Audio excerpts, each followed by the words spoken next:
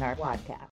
Hello, everyone, and welcome to Life Fantastic, the podcast where people with disabilities talk about all things related to disability here on Straight Independent Radio. We're sponsored by neurodiversityconsulting.org and saintchia.org. Check us out online to find out about all the great things that we do with people with disabilities. I'm your host, the Idea Dynamo, Samantha Pierce, and our topic today is relationships, romance, and disability. Yes, people with disabilities have intimate romantic relationships. It's an actual thing. And society doesn't always realize that, yep, people with disabilities are whole people. They have a wide range of emotions. They have a desire for platonic relationships. They have a desire for intimate relationships. So we're going to talk a little bit. We're going to talk, not a little bit, a lot. I should stop saying a little bit. We're going to talk a lot today in this episode about what it means to be disabled and trying to have a romantic relationship. So I want to get started with you, Liza, because you brought up the issue of abuse that can happen in relationships. Let's start there. Well, first of all, statistics vary depending on the study, and they also vary depending on the gender the study is focused on. Because women, and there is less data on trans women, non-binary individuals, etc. But because women, or at least people who are perceived as being female, are more likely to be abused, that also combines with the fact that disabled people are more likely to be abused and increases the statistic for disabled women. That statistic can reach as high as 80%. For disabled people in general, the range is generally between 40 and 70. And that's a pretty wide range, but that's attributable to numerous different studies, sample sizes, etc. This is often just because these people in the general society are vulnerable to abuse, but it's also often disabled people often have their significant other potentially being the main one caring for them, unpaid. They might not be able to get a carer, so their significant other is the one caring for them. And if that happens, and the significant other has this significant amount of power over them, that puts the person in a vulnerable situation. And it can also mean that even if they want to get out of that situation, they either can't because they will lose their care, or they can't because they feel like the pool of people they could get together with and have a relationship with otherwise is too small because they're disabled. That, and there's also the potential that many think that it will reflect badly on them, or no one would believe them because the other person is more powerful. So again, that statistic can range from 40 to 80%, with the higher end of that being people who are more dependent on the significant other for care, and people who are either women or femme-leaning.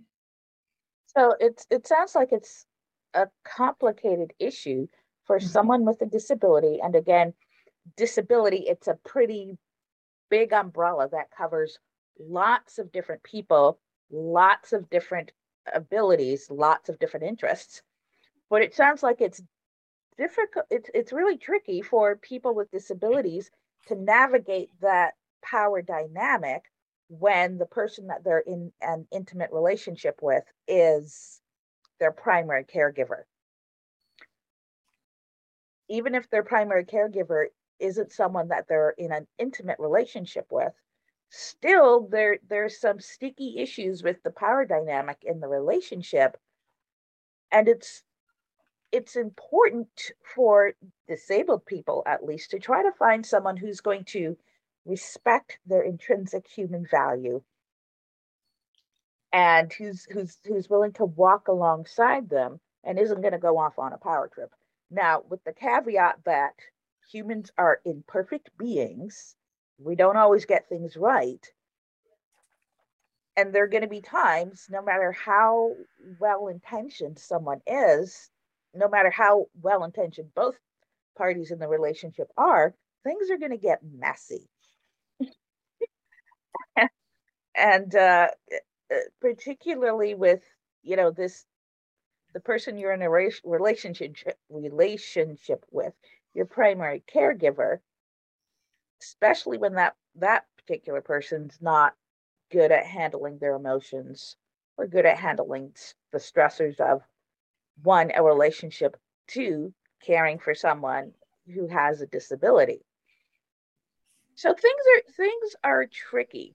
There's the other issue where a lot of people don't realize that people with disabilities want these kinds of relationships in the first place, can have these kinds of relationships in the first place. And there are a lot of people making judgments that, well, you're disabled, so you can't really be interested in someone in a to have an intimate Yep. romantic relationship with. Jeremy, I want to tap into you and ask about that. What is it? What is there going on when people fail to recognize that people with disabilities can actually want to have relationships of all kinds? Well, I think it depends on the disability and the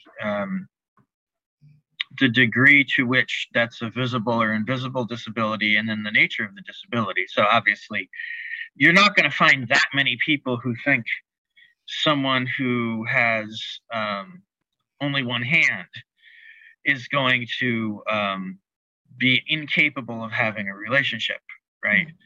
But there is this kind of infantilization that occurs of people with certain kinds of even physical disabilities, particularly simply sitting in a wheelchair makes the difference between being treated. I mean, I got this example from a friend of mine, Kevin Timpey, who is a philosophy professor who works on disability. He says his father-in-law, who is a disabled veteran, sometimes puts on a prosthetic and walks, and sometimes uses a wheelchair. And when they're out to eat, his father-in-law is seen as the leader of the party whenever he's walking, and he's never seen as the leader of the party when he's sitting in his wheelchair. So it's obviously there's something going on there that will influence how people see someone's capabilities and ability to do certain kinds of things that have nothing to do with the disability. So that does happen, I think. But when you're dealing with cognitive disabilities, I think a lot of the time people they're basically taking an all or nothing kind of approach, I guess, is one way to think of it. You've got some cognitive disabilities, so you must have all the cognitive disabilities. You've got a diminished ability to do one thing, and there's no room for recognizing that there's different levels of abilities for a whole bunch of different abilities that are there. So I think that's one assumption that sometimes happens that leads people to think that there's less capability in some way. And it's very similar to the presumption that if someone isn't using language to communicate what they want, that there must not be some intelligence going on behind what they want. The inability to separate the use of language from some level of higher thinking, which doesn't just happen with human beings. It's always possible that chimpanzees are using sign language or something like that. They're only communicating about very concrete things. Maybe they can think on a higher level than they can communicate. But we know for sure at this point, we've got case after case after case of people with some kind of nonverbal or not very verbal level of communication, where we've been able to get other ways that they can communicate and show that they might be thinking at a very high level in some ways. We don't have that for every person who's nonverbal, but we have that for a number of them.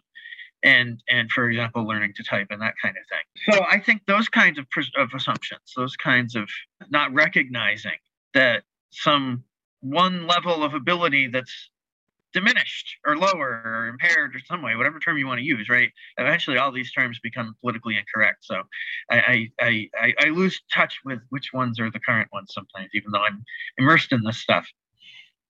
But if there's some level of capability that someone sees and obviously is not on the same level as other people, they're going to assume that some other one is like that as well. I think that's a lot of what's going on here. And in some cases, there may be some lower level of capability related to relational difficulties and things like that. But it doesn't mean there's no desire, and it doesn't mean there's no ability. It just means it'll be a little more challenging in some ways. You're right to point out, Jeremy, that there's lots of different kinds of disability and lots of different ways that disabilities can influence relationship forming. But there is, in many cases, an assumption, especially for people who their disability is more obvious. There's this assumption of lack of ability, lack of competence. And I remember when Kevin Timpey shared that story about his father-in-law being treated so differently between when he wore the prosthetic and when he was in the wheelchair. He didn't change in those situations. He was still the same person that he was, but the perceptions about him were so very different, and it was so very blatant. And for myself, with my invisible disability, I don't have to deal with that as much. But for folks whose disability is more obvious, that has got to be like the most frustrating thing ever. I'm frustrated just thinking about it, and I want to flip a table. And it's not even happening to me. I'm just thinking about how it happens to others. Go ahead, Jeremy. I think there's another aspect to it as well. There are people who will see a disability and realize on some level, whether they're getting an accurate read on it or not, but there's something to this, I'm sure, in most cases, that the kind of work that it would take to have that kind of relationship is something that's daunting to them. And so they're a little bit less inclined, or maybe a lot less inclined in some cases, to pursue that sort of thing from the end of the other person involved. Mm-hmm. I think there might be something like that going on as well. Scott, I want to bring you into the conversation with respect to relationships and navigating people's assumptions about the kinds of relationships that people with disabilities can have. What, in your experience, has that been like? What have you experienced people thinking or saying about people with disabilities being in different kinds of relationships? Yeah, thank you for the question. When I was younger, probably, yeah, and in like the 4th or 5th grade, I met a woman named Barbara, and I just at the bus stop, and then my mom and her mom got together and kind of just chit-chatted, and then kind of just tried to facilitate or foster the friendship. It didn't go anywhere because we were all together. So it was to give me that a little bit of a knowledge of how do you navigate that end. And it was nice when it lasted, and then I missed it when my mom and her mom became busy, and then Barbara went off to do her sports and things like that. But it was good just for that first few years, just to have that platonic, just kind of chit chat. But it can be very difficult. I haven't been in any deep relationships with women, just in general, chatting with them and seeing how they're doing, but within a church setting. Obviously, there's nuances, and we were talking about how do you perceive myself with that hidden disability, and also there is the visible aspect of my not walking straight, and sometimes I interrupt, I don't follow the social cues. So it can be very awkward at times, not knowing exactly what I am to do, because I see everyone else doing these relationships, and I'm a little confused as to exactly what I'm to do, and I don't drive, so it's a very kind of difficult thing, and I know that I would be a burden on that person. And then if you ended up in that kind of setting, and then if somehow it didn't work out, I mean, if I'm not in that position, then how would you rebuild when I'm used to having everything in a nice setting? So it's not, and it takes time. When I did some reading on things, it takes time to form these friendships. And there was a brief definition of friendship as individuals interacting and receiving some perceived personal benefit or mutual satisfaction, and that there's a whole range of these relationships, these, and I said the social cues like inside jokes, and just, and then there's the whole thing about the nonverbal, the eye contact, the gestures, and it's all very nuanced. And those are just some thoughts. I totally feel you with the confusion about the social cues and all the unspoken rules and assumptions about how we're supposed to conduct ourselves in different kinds of relationships with different people. I hate that unspoken script. I hate it with a passion. Just say what you mean out loud. And yeah, I've always felt like I don't know exactly what to do here. I don't know what these people are expecting of me. What they're expecting of me seems to make no sense whatsoever. Why do we have to follow that particular custom? Why do we have to do it that way? And for those of us with disabilities like that, that leave us like completely clueless about all the subtext and trying to figure out what the heck these other humans are doing. Yeah. Relationships are something we kind of stumble into.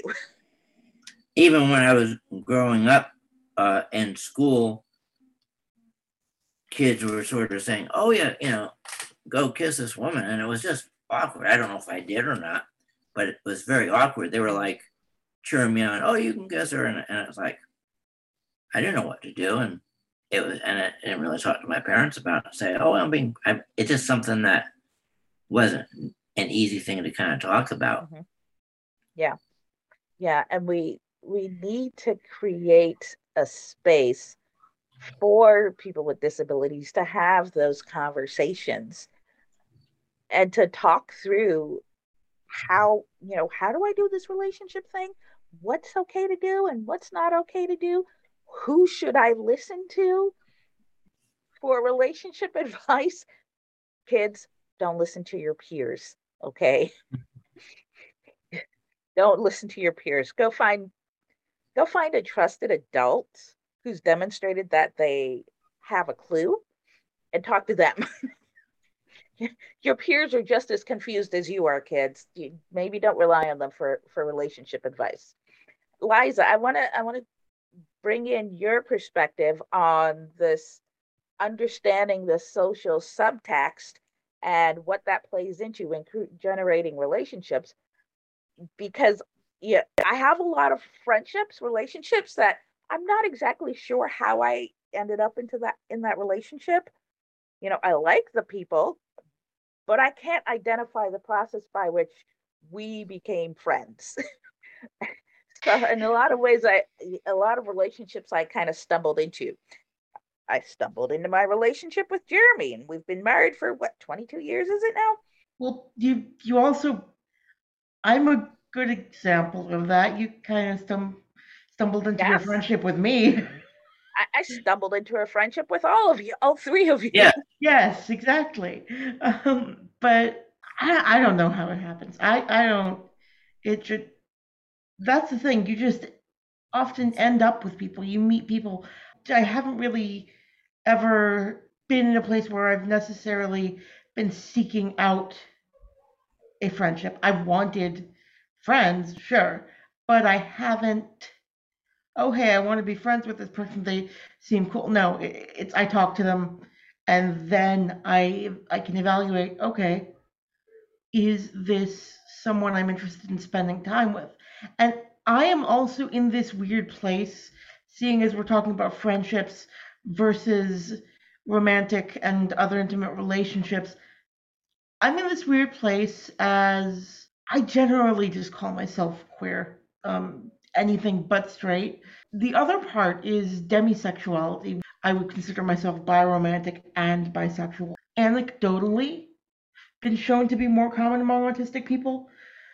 There haven't really been any studies done on it yet, but anecdotally, you can find things all over the internet saying that this is much more common when you talk to autistic people than when you talk to neurotypical people.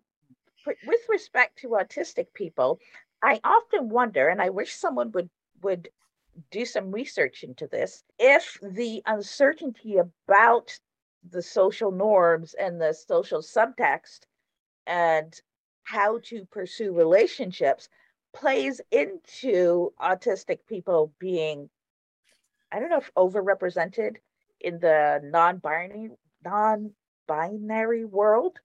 I don't know if the, I would be curious to see if the, Are we talking gender here or romantic and sexual attraction? yes. Both?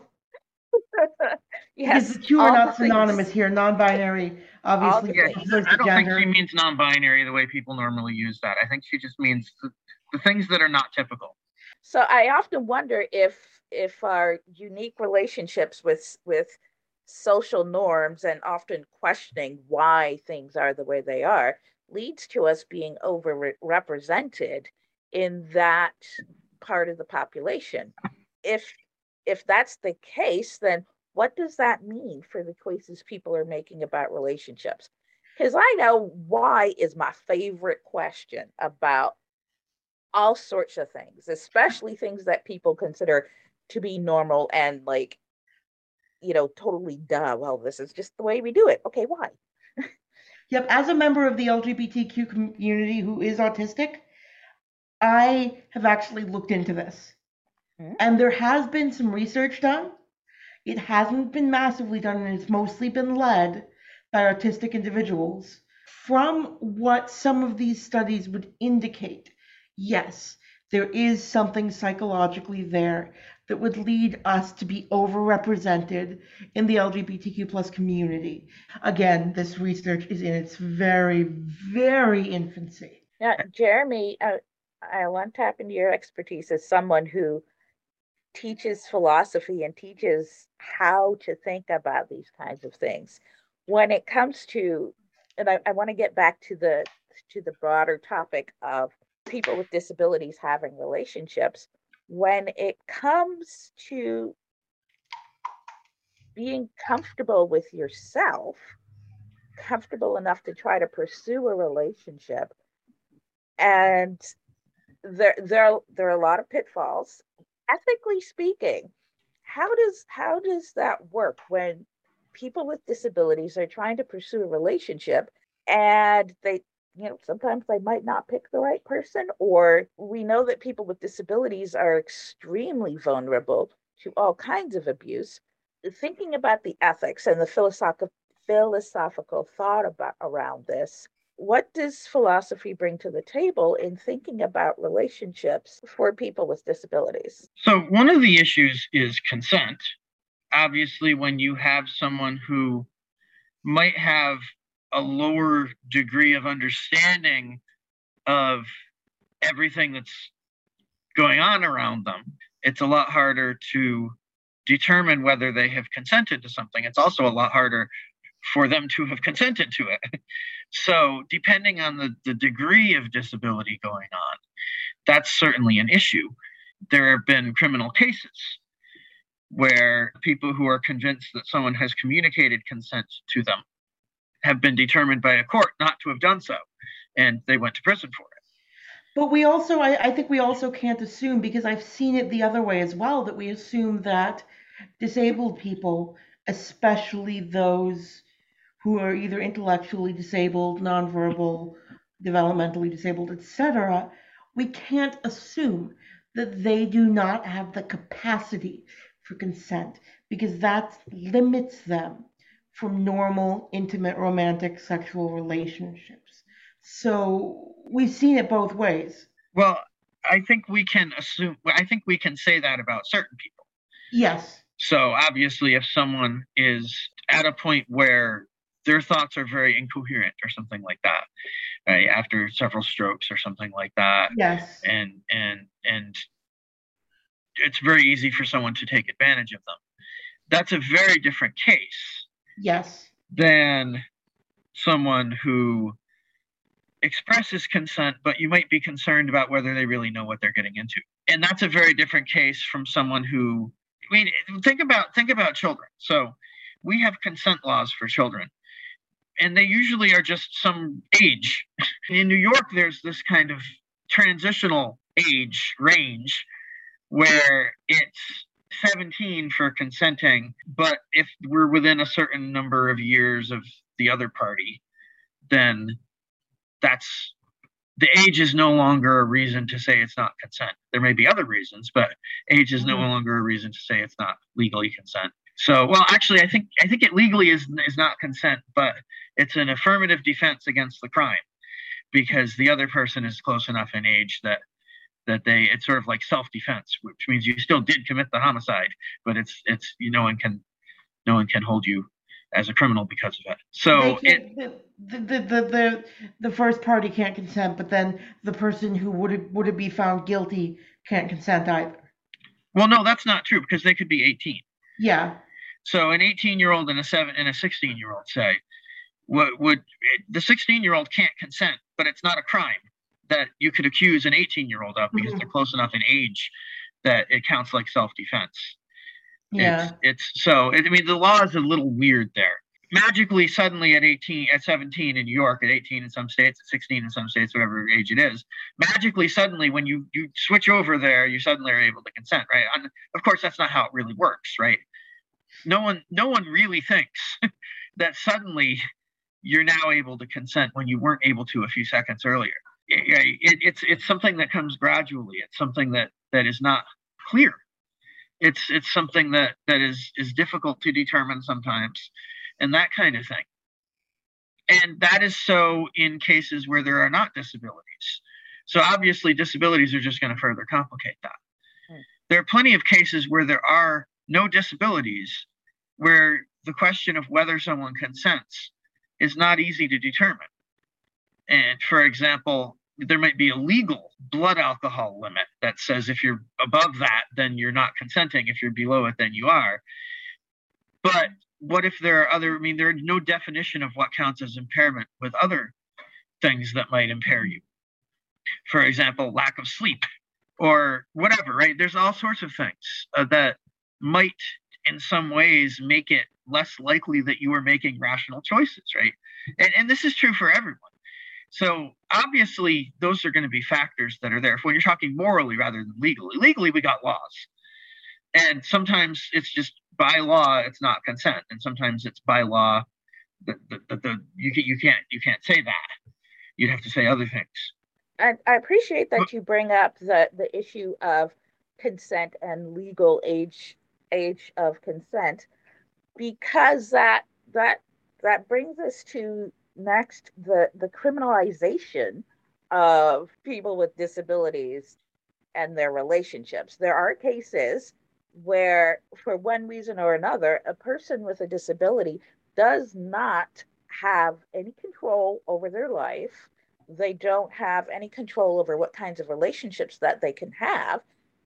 And when they find themselves at a stage where, actually, you know what, I think I do want to have a relationship with this person, I want to have an intimate relationship with this person, then the law turns up and says, actually, no, you can't consent to having a relationship. You cannot enter into a relationship. And if you do, the person that you've entered into the relationship with is now a criminal and a sexual predator. Yep. Regardless of opinions on Britney Spears, she is not necessarily disabled, and certainly not in the ways that would often cause this sort of conservatorship, but she is a perfect example of a situation where someone is controlling her life, her relationships, and her decisions, Mm-hmm. and she's not allowed to make choices for herself.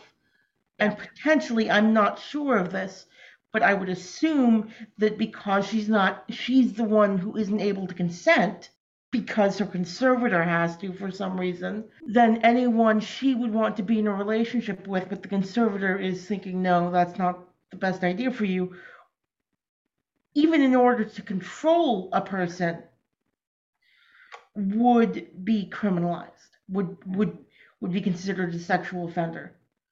And so for people with disabilities then, especially those who someone has established guardianship for them and has ultimate control over pretty much all the decisions, this is a barrier to them having relationships of all kinds because they don't get to control or they don't get to choose who they want to interact with and how they want to interact with them. So that's a legal and a moral issue there with is it right to kind of step in this way and prevent people with disabilities from having a full range of relationships? Jeremy, you want to tackle that one? Yeah, I mean, I don't know anything at all about that case. So I can imagine there might be cases where someone has control over someone's estate, but doesn't have control over some other decisions. I mean, I have no idea about Britney Spears' case. There's certainly her case is just an example here. We chose not to go the guardianship route. One of our concerns was that, I guess. I don't know what the laws even all are there, but I've certainly known cases of people with cognitive disabilities who've gotten married. I went to a school that it was a private school that had a grounds that some people who worked there lived on. And one family that lived there was a couple who the husband worked in maintenance and the wife worked in the kitchen and the cafeteria, and they both had Down syndrome, and they had a child who also had Down syndrome. And I believe the father of one of them also was the guy that was in charge of maintenance, and he might have lived nearby as well. I'm not sure. But these two obviously loved each other, and they had seemed to have a relatively healthy relationship compared to most people and in relationships. And they seemed to be pretty decent parents for their child. So, I mean, if someone wanted to try to ban relationships because someone had Down syndrome, that would be the first thing I would think of. I think you're kind of making a whole bunch of assumptions here that you might not really have any understanding of. But this can also lead people to believe, and I've often seen this said, that disabled people can then only marry or be in relationships not only with just other disabled people, but people who are disabled in the same way. Autistic people can only be in relationships with other autistic people, etc., etc. And I have an anecdotal example of this. My grandaunt, she was always, always, always trying to set me up, Ashkenazi Jewish family, right? Even though she wasn't religious, it's, that overbearing aunt type thing. But she would only try and set me up, whether for friendship or for romance, with other autistic people. And she exclusively believed that I could only be in a relationship with another autistic person. Now, the guy I was interested in a couple of years ago, of course, did turn out to be autistic, but that doesn't mean that I can only be interested or a relationship can only succeed between two disabled people. It's great that it did there, and it doesn't mean that it can't succeed with two disabled people, but it can't exclusively succeed with two disabled people. There's something to be said for shared experiences that might increase the likelihood that people would want to connect with each other on a deeper level. But there needs to be room for people who don't have that particular shared experience to learn and buy into that experience and then choose to share their experiences together moving forward. I And I had no also, clue that I was autistic I also, when I started my relationship with Jeremy. That came later, but we have a certain shared experience of, being nerds and being quirky. And Scott, you were going to say? Yes, I would definitely say that when I look at an illustration well known in the disabled world with Joni Eareckson Tada, who became paralyzed, and then her husband Ken is very supportive of her effort, and from a different kind of a cultural standpoint, it does, that can work. But then there's that team. I was also thinking of the example of Nick without any limbs, Boyacek, and how he is successful in raising like 3 or 4 kids with his wife. And the whole idea of being adaptive and flexible, also having this idea of self-determination. I know that's a term and about making choices. And I do think it's important to point out that it is very, very different when you become disabled during the course of a relationship, when you're able, when you meet people. That comes with its whole other set of circumstances.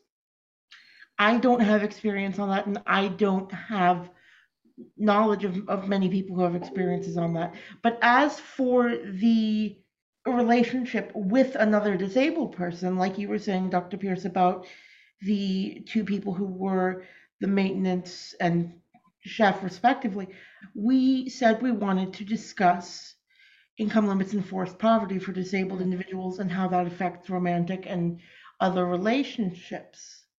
It's very, very much more likely that if both partners are disabled, there will not be the same decrease of services or income. There may be some because they are now living together and supposedly have lower overhead, but it doesn't mean that one partner will be paying for the other's medical care or etc.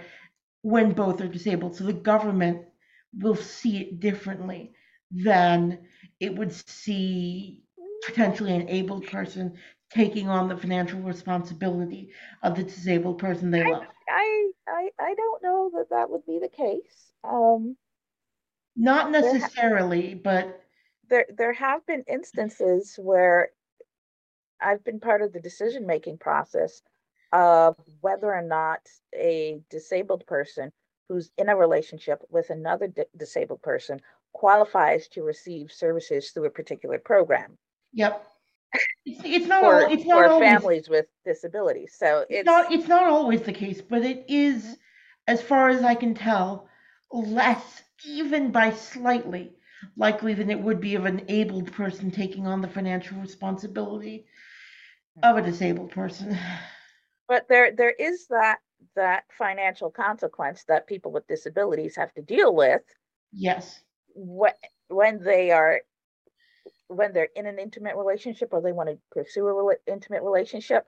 And this hits people with all kinds of disability, all kinds of relationship status.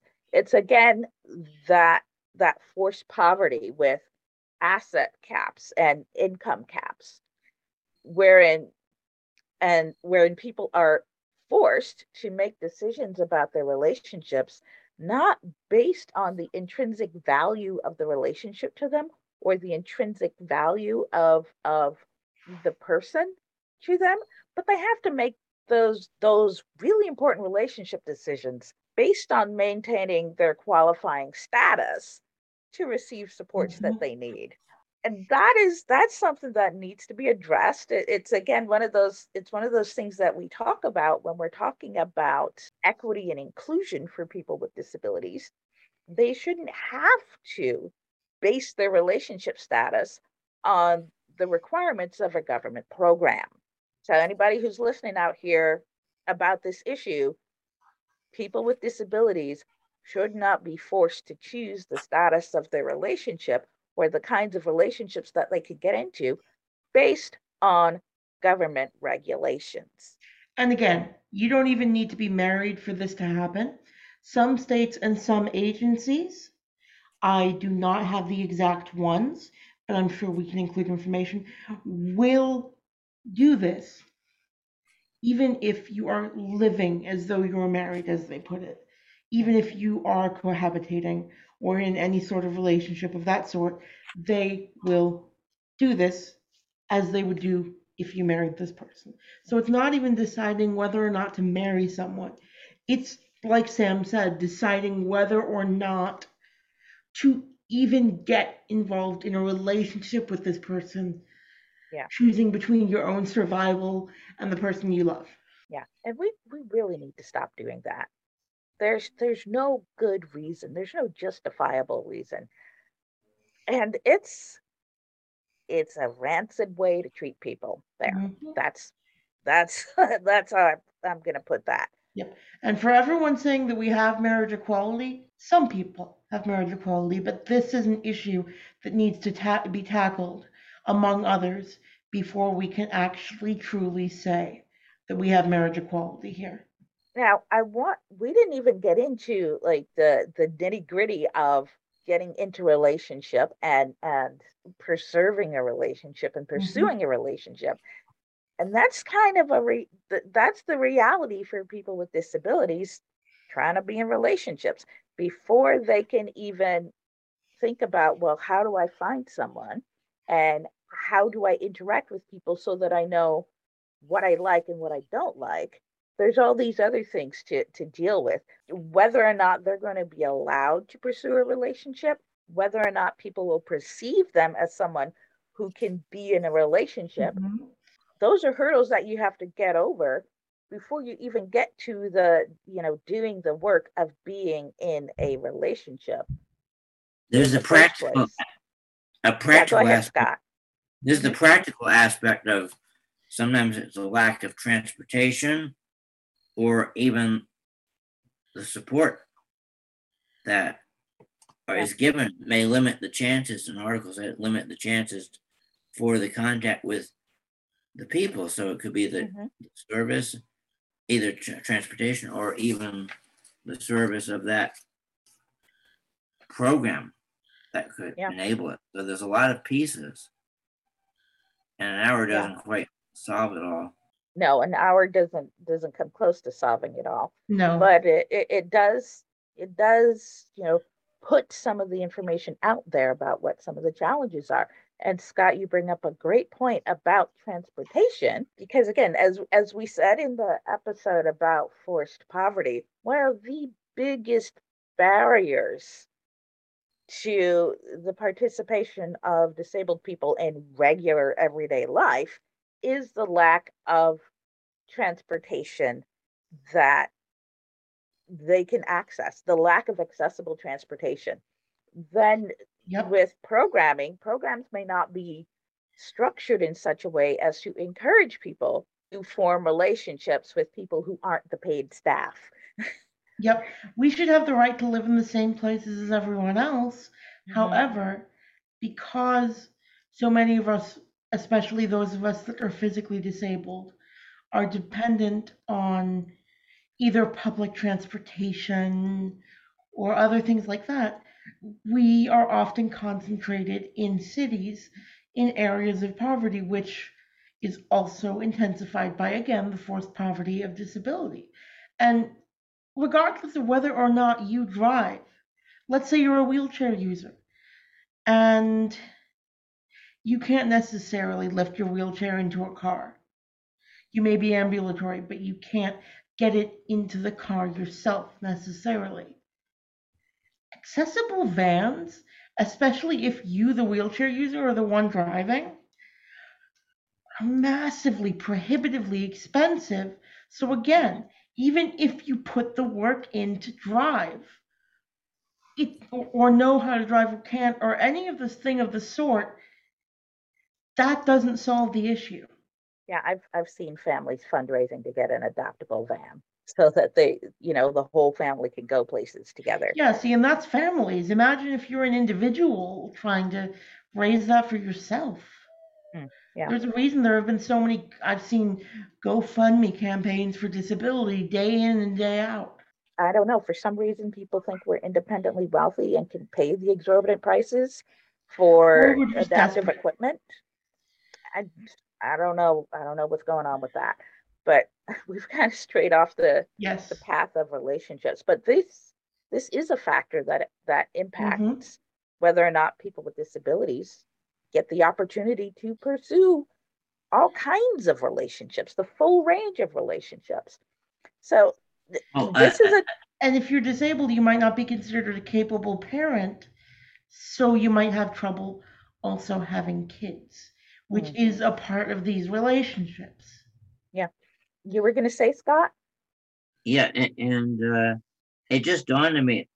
One of the key phrases that from the reading was the idea of belonging, Mm, Mm. and that's just that kind of helps to lead towards a more positive focus. I know we might have some negative focuses also pop in, but the idea of belonging, which all it's all valuable, but the idea of belonging yeah, and being part of a that's community, and that's what we're trying to do with this podcast of Life Fantastic and Yes. programs that both neurodiversity consulting and Sentia.org feature, and I'm sure your sister Sam would agree that we need to have people belong Mm-hmm. yeah. and be part You're of gonna make me community. cry. You're gonna make me cry. Yeah, that that's like one of those basic Yes. human nature things. We all want to belong. We want to find the place where we fit in. We want to be part of the community. We want the community to want us to be part of the Mm-hmm. community. Yeah, And to be seen as capable, Mm, yeah. whether that's of jobs, of being part of society, or in this case, being a capable partner. Mm. So it's we're about out of time. It's time for us to wrap up. But this topic of relationships and disability, romantic relationships and disability, I think is one that needs to be explored more because there are barriers that society puts up that makes it that much more difficult for people with disabilities to have a wide range of relationships.